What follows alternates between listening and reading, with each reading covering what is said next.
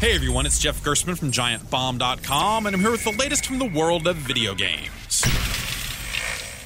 Bethesda Game Studios has finally confirmed plans to develop and release Fallout 4 on PlayStation 4, Xbox One, and PC. The game was long rumored to be in development, with some leaks dating back 3 or 4 years now. What took so long? That's a great question. The company released a trailer for the game that doesn't give away a ton of details, and they're holding the rest of the story for an upcoming press conference timed E3, the game industry's annual trade show for North America. The game appears to be set in the Boston area and maintains the same sort of post-nuclear apocalyptic wasteland look that made the previous games look so nice.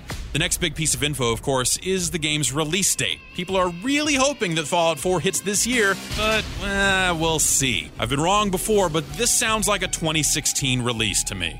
For more news and reviews from the world of video games, find me at GiantBomb.com.